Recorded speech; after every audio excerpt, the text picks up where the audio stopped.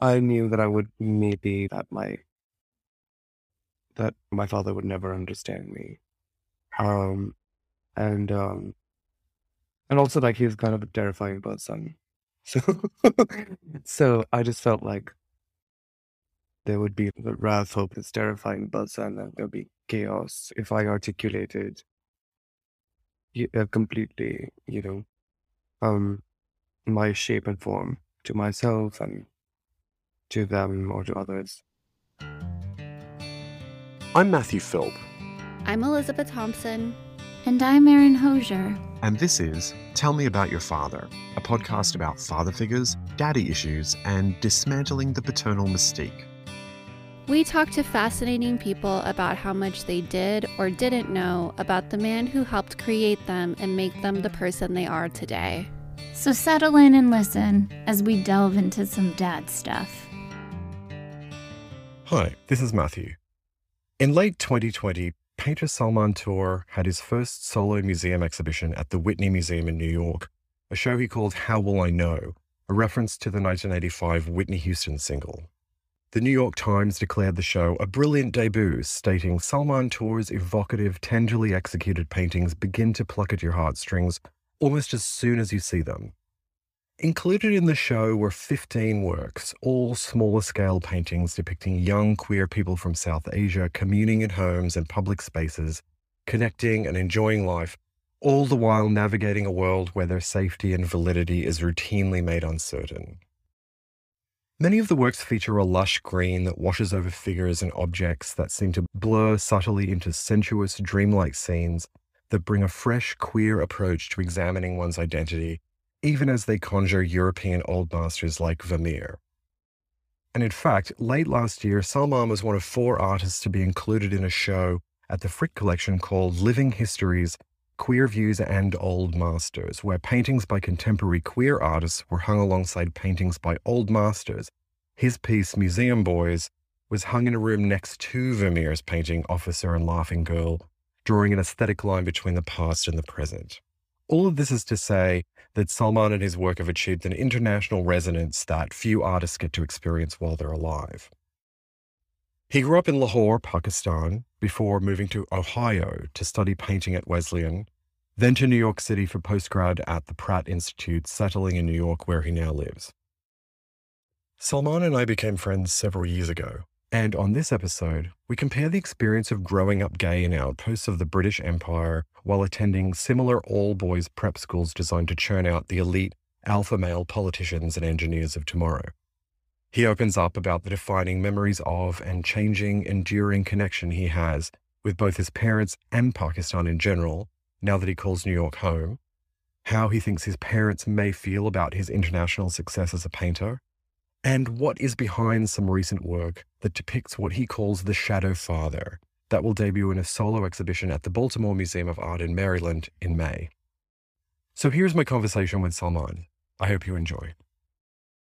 I grew up in Lahore, in Pakistan, which is in Punjab province of Pakistan. It has a border with India and it shares the province with India. In North India, it's also another Punjab, the Indian Punjab. I grew up in a very typical middle class, conservative household. My parents were pretty gendered. So my mother was very, very girly. My father was very kind of super macho. He was also a good looking man. You could compare it to like 50s America because my friends called my mother like Betty Crocker in high school because she's baking and being a homebody and a housewife. And my father was out hunting. So he'd come back in his big Jeep with, piles of geese. And sometimes they would also go wild boar hunting, but obviously like that poor like sow that was like killed was just like left. No one wanted to eat it. And so, but he would come back with these kind of piles of these beautiful like dead birds, and I would play with the dead birds. It's just kind of creepy and gross now that I think about it. But I used to love their feathers and just look at how like angelic, like just figure out how they flew and like looking at them. But so I grew up in a gendered, conservative, kind of religious household in Lahore. When you say Kind of religious, what do you mean? I mean, like not like a household in which women are like veiled, but at the same time, not, I wouldn't say progressive. Okay. Yeah. I grew up with, on the periphery, whenever it came up, there was like a kind of misogynistic and a homophobic streak in a subterranean way. When did you pick that up? How old were you when you picked that up? Well, actually, I was quite young, and I must have been like 13, well, 12, maybe. I mean, there were definitely instances before this, but this was the main one. I felt like there was a femme designer on TV, and he was on a talk show, and very talented, beautiful. My parents and I were watching it, and it was just a very revealing moment because I saw myself in that person like much later on in life. And not only was I unsettled, but I also I feel like my parents said some things that I was just like, oh wow, this is, it just gave me the impression that that was deeply undesirable. And that is definitely like an instance that I want to write about or paint about. And eventually, I became friends with that designer. Really? Yeah. But like there was a lot of stuff that I grew up with in my family and also just in the extended social system, which was never on my side as a femme kind of queer boy growing up, that I had to undo, that I didn't even know had to be undone very like consciously once I moved away from home. Do you think that undoing only began once you left? No, because when I came to the States, yes, there was freedom and you could be left alone for being queer or femme, but it was also a very polarized kind of LGBTQ social system. Like there wasn't a space like there is now for a lot of experimentation and ambiguity and a kind of sexual and like self-expression that didn't exist about 5 years ago even. It was very millennium, it was very like Ricky Martin. Right. I remember once listening to a fantasy hotline, and you would listen to all these people's, they'd leave messages explaining what their sexual fantasies were, and it was all men talking about Ricky Martin only. And I'm like, when did I miss the memo? Yeah. I mean, also unlike before, like I guess Instagram and all these different apps that we have now, like stars could be so much bigger. Like they were so monolithic. It was just like it's Ricky Martin or no one. Yeah. When you say that, you slip into an American accent. But there's some jokes that just don't work in my accent. So Yeah. I just have to I think I automatically, without even thinking, I just go into my brother, not such a great version of an American accent. I think I have the same character that I slip into as well. But so, I mean, when you're talking about the coded homophobia and misogyny, did it come in equal parts in the same way from both parents, or did it come from one or the other? Like, how did that play out in each of your parents individually? Well, I think that my relationship with my mother was extremely godly. Like I was given a lot of love. So I wouldn't say that it was comments or behavior that threatened me or made me feel outside from her side. But there was a lot of fear because I knew, who I was to a certain extent, as much as you can at that age. And I knew that I would maybe that my father would never understand me. He was kind of a terrifying person. So I just felt like there would be the wrath of this terrifying person and there'd be chaos if I articulated completely, my shape and form to myself and to them or to others. Yeah. I mean, I think men of that generation, I mean, I had countless men of that generation and that character and that same fear of their response. It's this ubiquitous fear of men of a certain age. Yeah, I mean, there was a kind of, I think, implicit in my school as well, it was an all-boys prep school called Aegison, but just the idea that violence can solve things, like, I know. and that basically everyone sees the light. If you just need a little slap or like something like that, or Right. a bunch. But I think that one of the things that we have very much in common is that we both went to these sort of elite boys' schools in outposts of the British Empire, where you have this British culture that is forced upon a landscape that it really has no business being. I mean, there's no sense in drinking tea in a top hat in the middle of the desert. Like, that's what Australia seemed like a lot to me as a child. What is this? Why are we having these like suet pudding in the middle of like deadly summer? Like, this is nonsense. So there's already that kind of discord there. But then when you go to a school like yours and mine, mine went Trinity Grammar School in Sydney, it was modeled after Eton. We wore the blazers and the boaters, and there were prefects, and it's this extravagant landscape in the middle of this inner west, like just oozing opulence everywhere. But it's such a weird environment to spend 5 to 6 years of your life when you're queer, and you're taught that we were taught that, we're bred to rule in a way. It was like, this is where they lay all the groundwork for you to be the elite of tomorrow. And inherent in that is a kind of violence. I remember my stepfather telling me before I went to Trinity that rugby was compulsory, which terrified me because I thought it was a violent and frankly boring sport.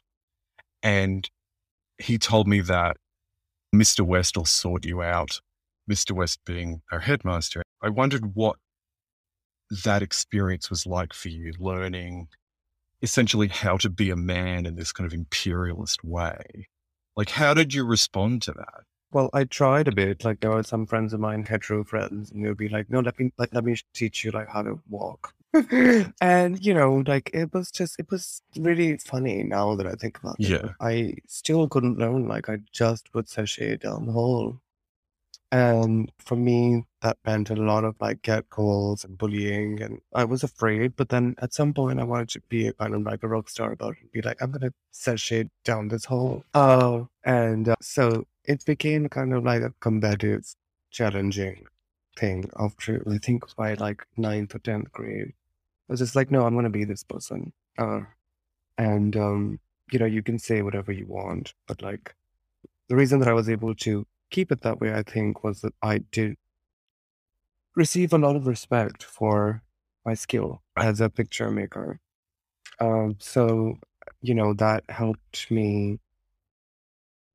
I think that was a way of being a part of that social system. I was going to say, there's a certain point where you own it, and then they kind of turn around and go, oh, he's all right. Like, in a way, right? Like, quietly. Like, they can't explicitly condone you, but they kind of... Well, yeah, I mean, because I think that they were struck by 2 cliches at once, and they didn't really know which one to pick up. It's like, are you like the person in the beret with like the paintbrushes, or are you like the sissy walking down the hall who's basically, in popular imagination, is a terrible loser and will really not amount to much? So that really was something that I not only loved doing, but that also gave me a context which was confusing to other people in a sometimes funny way. That they could forget, actually, they could forgive me for sashaying. Yeah. Because there was this other thing that kind of took a lot of attention. One thing that always fascinated me about my schools was like why people sent their kids there. Like, it was a thing they were really investing in, providing them with contacts and status and the kind of association with some kind of elite organization that would then like propel them forward later on. Oh, for sure. I mean, Aegison has a reputation for producing these starchy men who are good sportsmen. It's a horse riding kind of school. That was the only kind of sport that I could excel at a little bit. there was a sport called tent pegging that I didn't participate in. But I was a good rider. I absolutely hated cricket and hockey. It's a school for like engineers Yeah. and future politicians. Yeah. I was lucky because I found the art room, and that's where my life conducted itself at the school. Right. Because the art teacher was a grown-up guy who was, I felt, may have been a person like me and my friends when he was younger. The art room was like a large room, where there were different classes going on, but he would just allow me to sit and just do drawings and paintings. I wanted to do them all day long. And I met all of my friends there. Yeah. So that became a haven for us where we would look at art books and do impressions of like Sally Spectra. And, be ourselves totally without fear. Was there a religious basis to the school? Was it affiliated with a church or religious practice? It wasn't, and it wasn't private. It isn't a private school completely. I think it's half private and public. And so, Okay.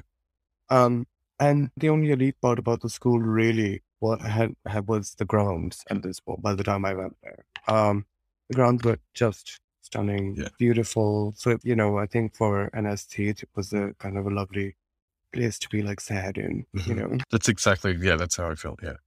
I mean, I guess the difference though, like for me, my school was a Church of England. And I mean, that's like rivals the Catholic Church when it comes to camp. It's such theater and it's such nonsense. Yeah, it wasn't associated with a particular like brand of Islam, for instance. Everyone was Muslim. I don't think there were any people that I remember that there was any other sect of people within Punjab who went to HSM. But I mean, overall, religion has been in this position where it can be used like as a tool at any given time, so that it wasn't on any religious basis, I think, that I was daunted or bullied, because I think it was more a confusion as to why I would give up this elite, like male status in a misogynistic social system. Like, why would I do that? And like, what an idiot, Yeah. So, there was that. I think the religious stuff came later when, like, I guess we're talking about dating or like seeing boys. I mean, I didn't have a boyfriend or, anything like that when I was at HSN. So the religion didn't impinge in that way.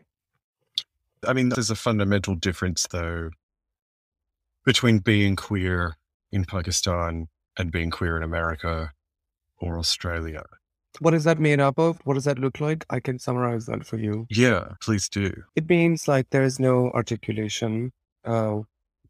Usually people are expected, whatever their sexual practice is, to get married and to have a marriage between a man and a woman, to have children, and to continue in the family way, because that's the only way to be part of the social fabric. The state doesn't move in to protect single people who don't contribute by creating families. In fact, the state is pretty absent. So a family is the system. Networks of families are systems by which people show their power or exercise power or protect each other. Right. So to remain single for a queer man or a woman is a kind of rebellion. And is also seen as a threat to a system in which people have been paired up. So it's an outsider status.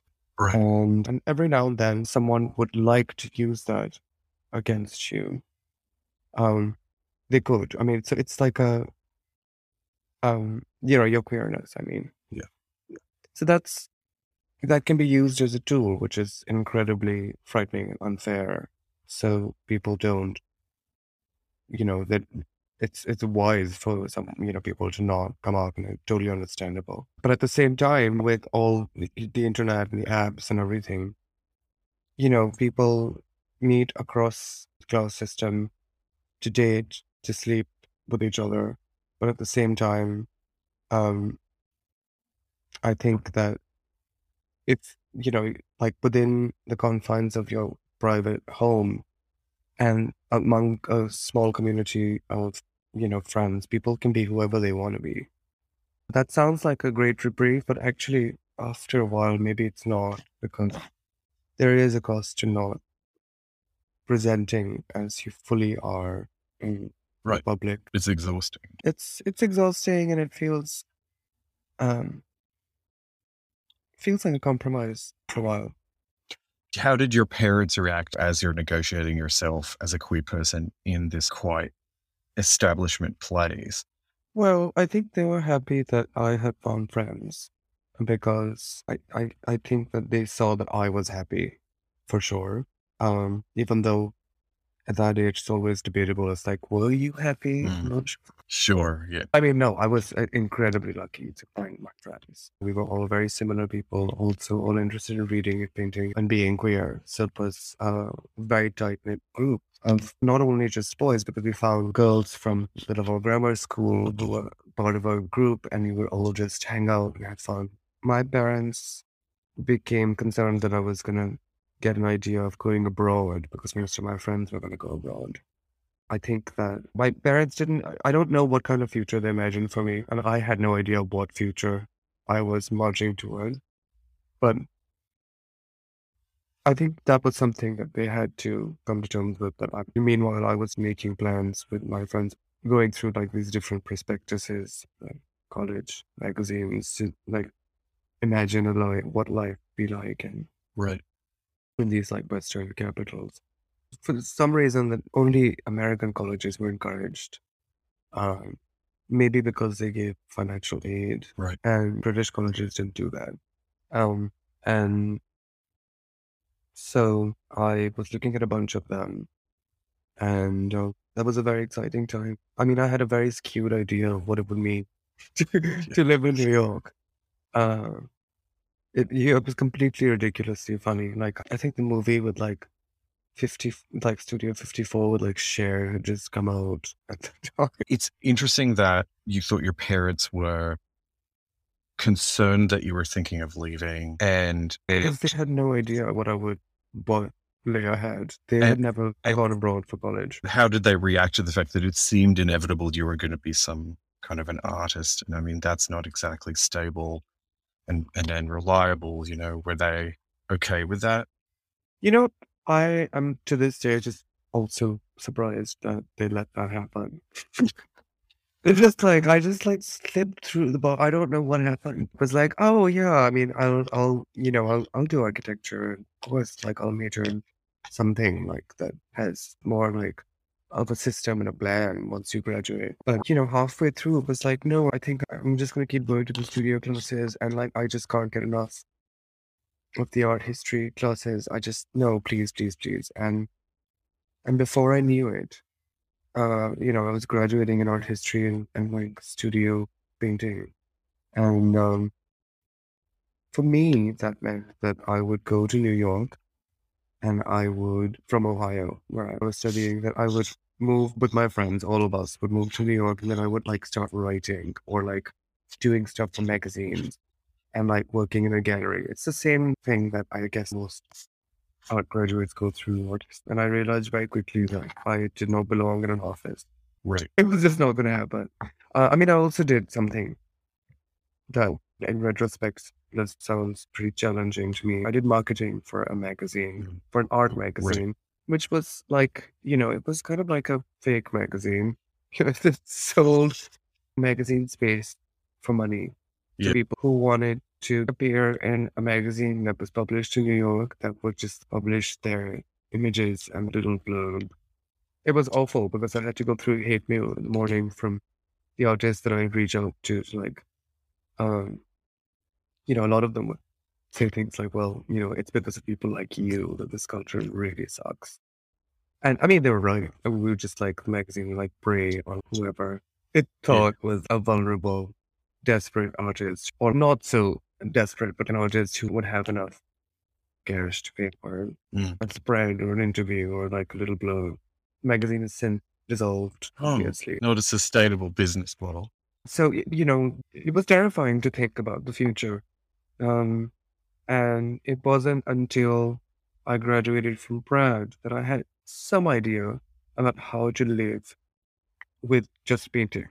Because in 2009, 2010, I was able to somehow have shows in Karachi and in New York, in a gallery that specializes in Indian art in Soho. And I was able to pay rent for my apartment in East Village. So that was really something. And I felt like it was enough for me. Like, because on the day I would do things in the studio that I loved and just meet my friends later and be free. It was a very happy time, actually. Every now and then, though, there would be like dark clouds because, like, maybe twice a year, I would be like, oh, God, I don't have money for rent, like, in the next 2 months. Oh, shit. What am I going to do? And, in those instances, I would swallow my pride and I'd call my father and be like, Daddy, save me. And he didn't make it easy.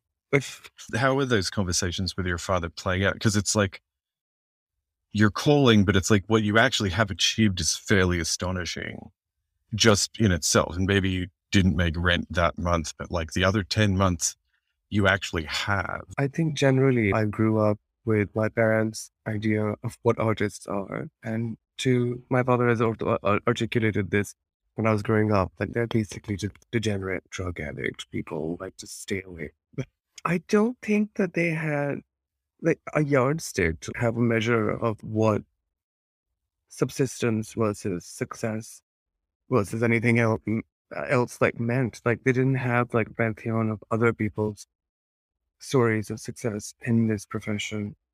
Whenever I went home, they would be like, stop making these ugly paintings and like, why don't you make a nice landscape for the drawing room? Yeah. Or like, make us one of those, why don't you paint us one of those folktales from Punjab and Sindh? Those are like love stories in which people die in the end, and I guess they're beautiful, but like serves them right because they weren't married.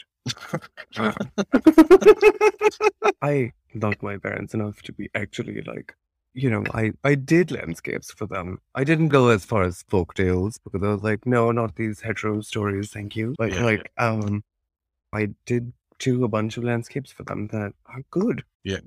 So they put them up.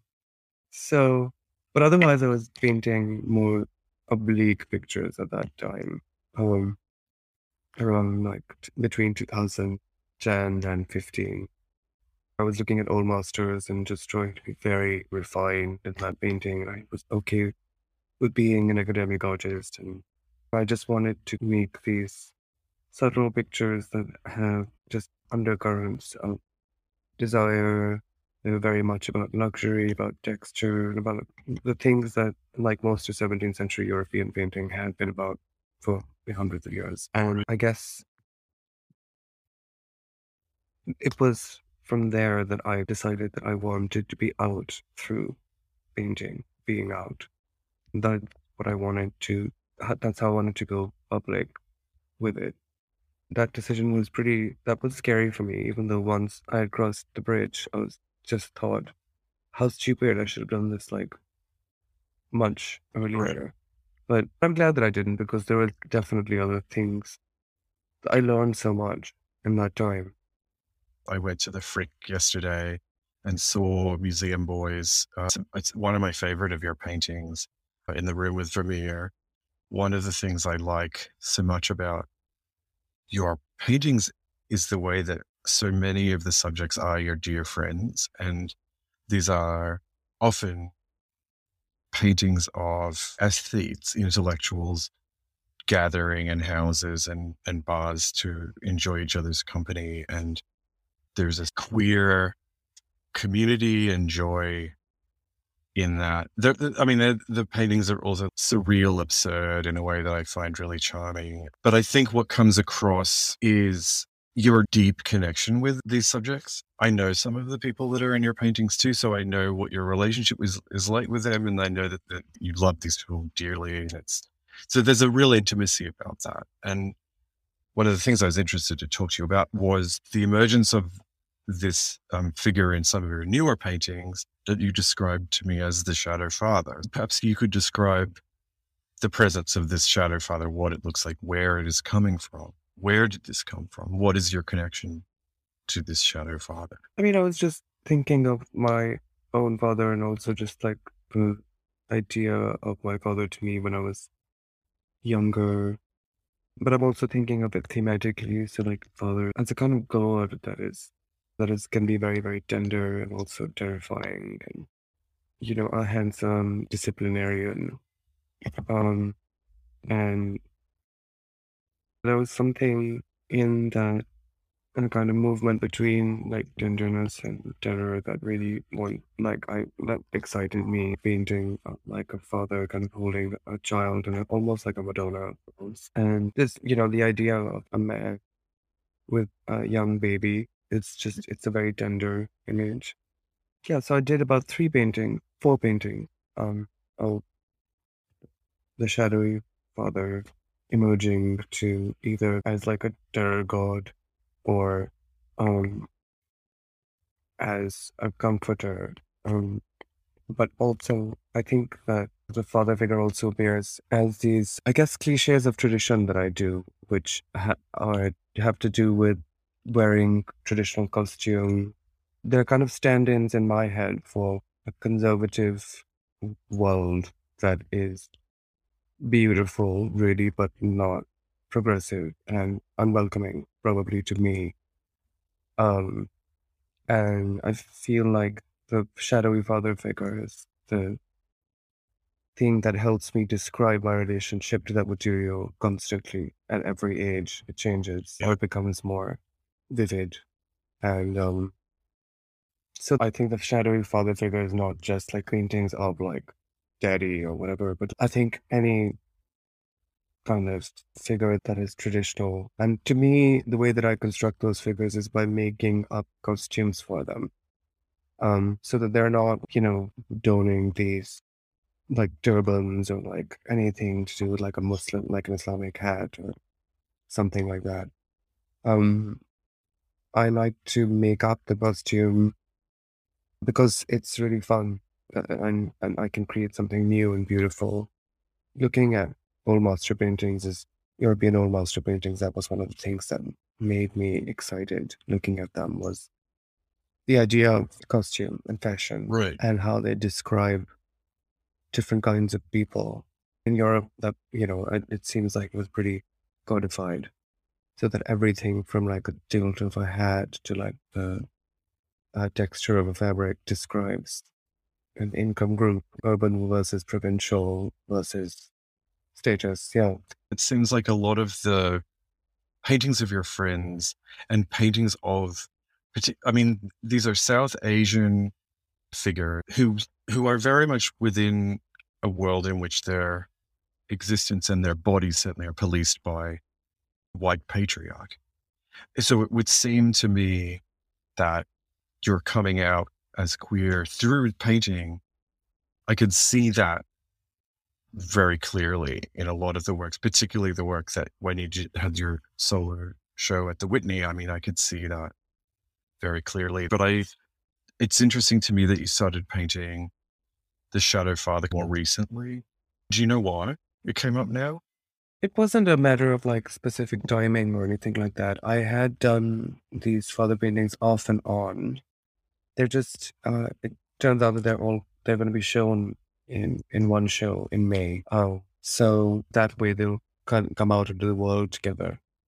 But I had been doing them for a while. Okay. What was your parents' reaction to some of the more recent paintings that really have like, I mean, they're not just in museums. I mean, there was one on a bus stop outside my apartment. I would walk outside and was greeted by this beautiful painting of yours. I mean, these are seen. People know your work. It is recognized. What has your parents' reaction been to that, given the queer subject matter?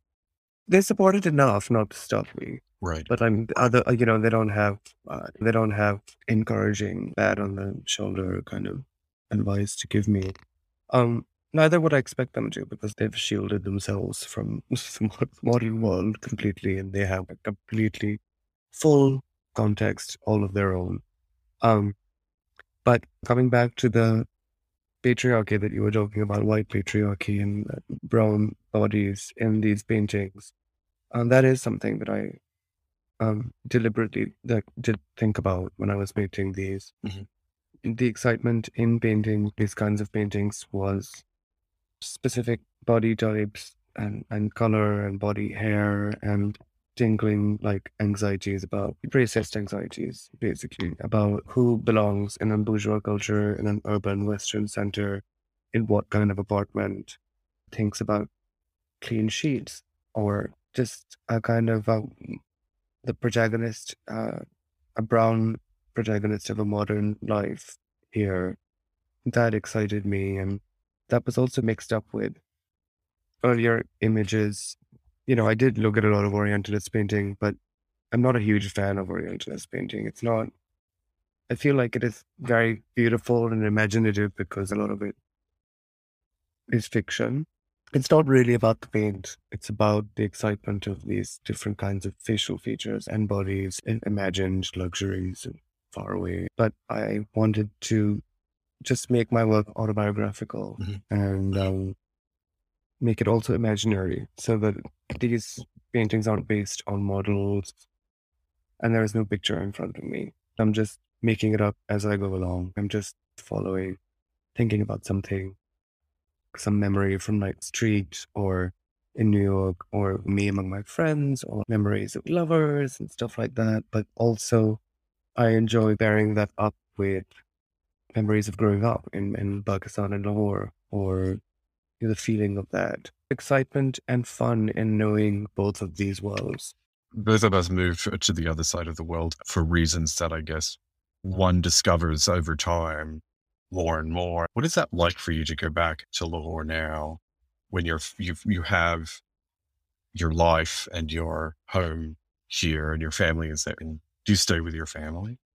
I do, and I mean, it's a relationship, I think, to the material that is my community of origin, which I'm always going to need because, first of all, like I do have a studio there as well. I have lots of work there. I have lots of friends there. Um, so it's not like a defunct life. It's like changing gears Mhm. when I go from here to there. Um, I think it's good to escape the oversaturated freedom of New York City because there's just like too many choices and Right. it can get really tiresome after 9 months. So going back to a place which is harsher is actually kind of nice. I think it's an incredible, like I'm so grateful, such a privilege to be able to go back and just see life on the other side of this line that I felt that I crossed. To be grateful for being back, Yeah. for being back in New York City, because I feel like I need to go back every now and then to restart my engine because, there is so much freedom here. And, I mean, even though we always fight for more, but it's easy to lose track of why I started doing what I was doing. And then when I go back, I feel like, oh my God, I need to run to the studio because it's urgent. I need to make paintings about this because it's so needed. There are lots of queer painters in New York City and queer culture. And I feel like going back to where I grew up makes me feel more vital. I mean, do you think of it as a place that you escaped in some way? I guess I asked that just because I wanted to escape from Australia. So you have that, but then when you kind of go back, the things that you felt like you needed to escape from, they don't matter anymore because you have escaped. You have a life elsewhere. You know what? Exactly. All of those things are Yeah. absolutely correct. Come on record and say it. Yeah, I did escape it. And like those threatening things are now defanged, not, some threats don't totally go away. Of course. I mean, I never thought I would be in this position, but it's incredible. I'm so, so grateful. Why were you interested in doing this podcast? Oh, because I feel like my father has really shaped who I am. Um, and both of my parents have, because I was really loved and coddled by my mother. And we still have a very sweet, close relationship. I think the fear of my father actually shaped my life. in the past, not anymore. Right. Yeah. And I thought that, in a sense, that was an allegory almost for like a fear of the whole culture. Whenever I saw an image of this kind of Mughal king with his like sleepy eyes smelling of flower, I would think of my father. Not that he's like a Mughal prince or anything, but like it just felt like I don't want to use the word tyrant. I think that's harsh, but something like that. Yeah. Yeah. I think a lot of the decisions that were important to me in my life I made with this thing in the background always, and so that's why I thought that because that's why I thought your podcast was so interesting. I appreciate that. Tell Me About Your Father and Daddy Issues are created and produced by Aaron Hosier, Elizabeth Thompson, and Matthew Philp. You can always listen for free on Apple Podcasts, Spotify, iHeartRadio, Google, and anywhere you get your shows. Follow us at Tell Me About Your Father on Instagram and Facebook. Subscribe to our bi-weekly newsletter that accompanies new episodes at tellmeaboutyourfather.com.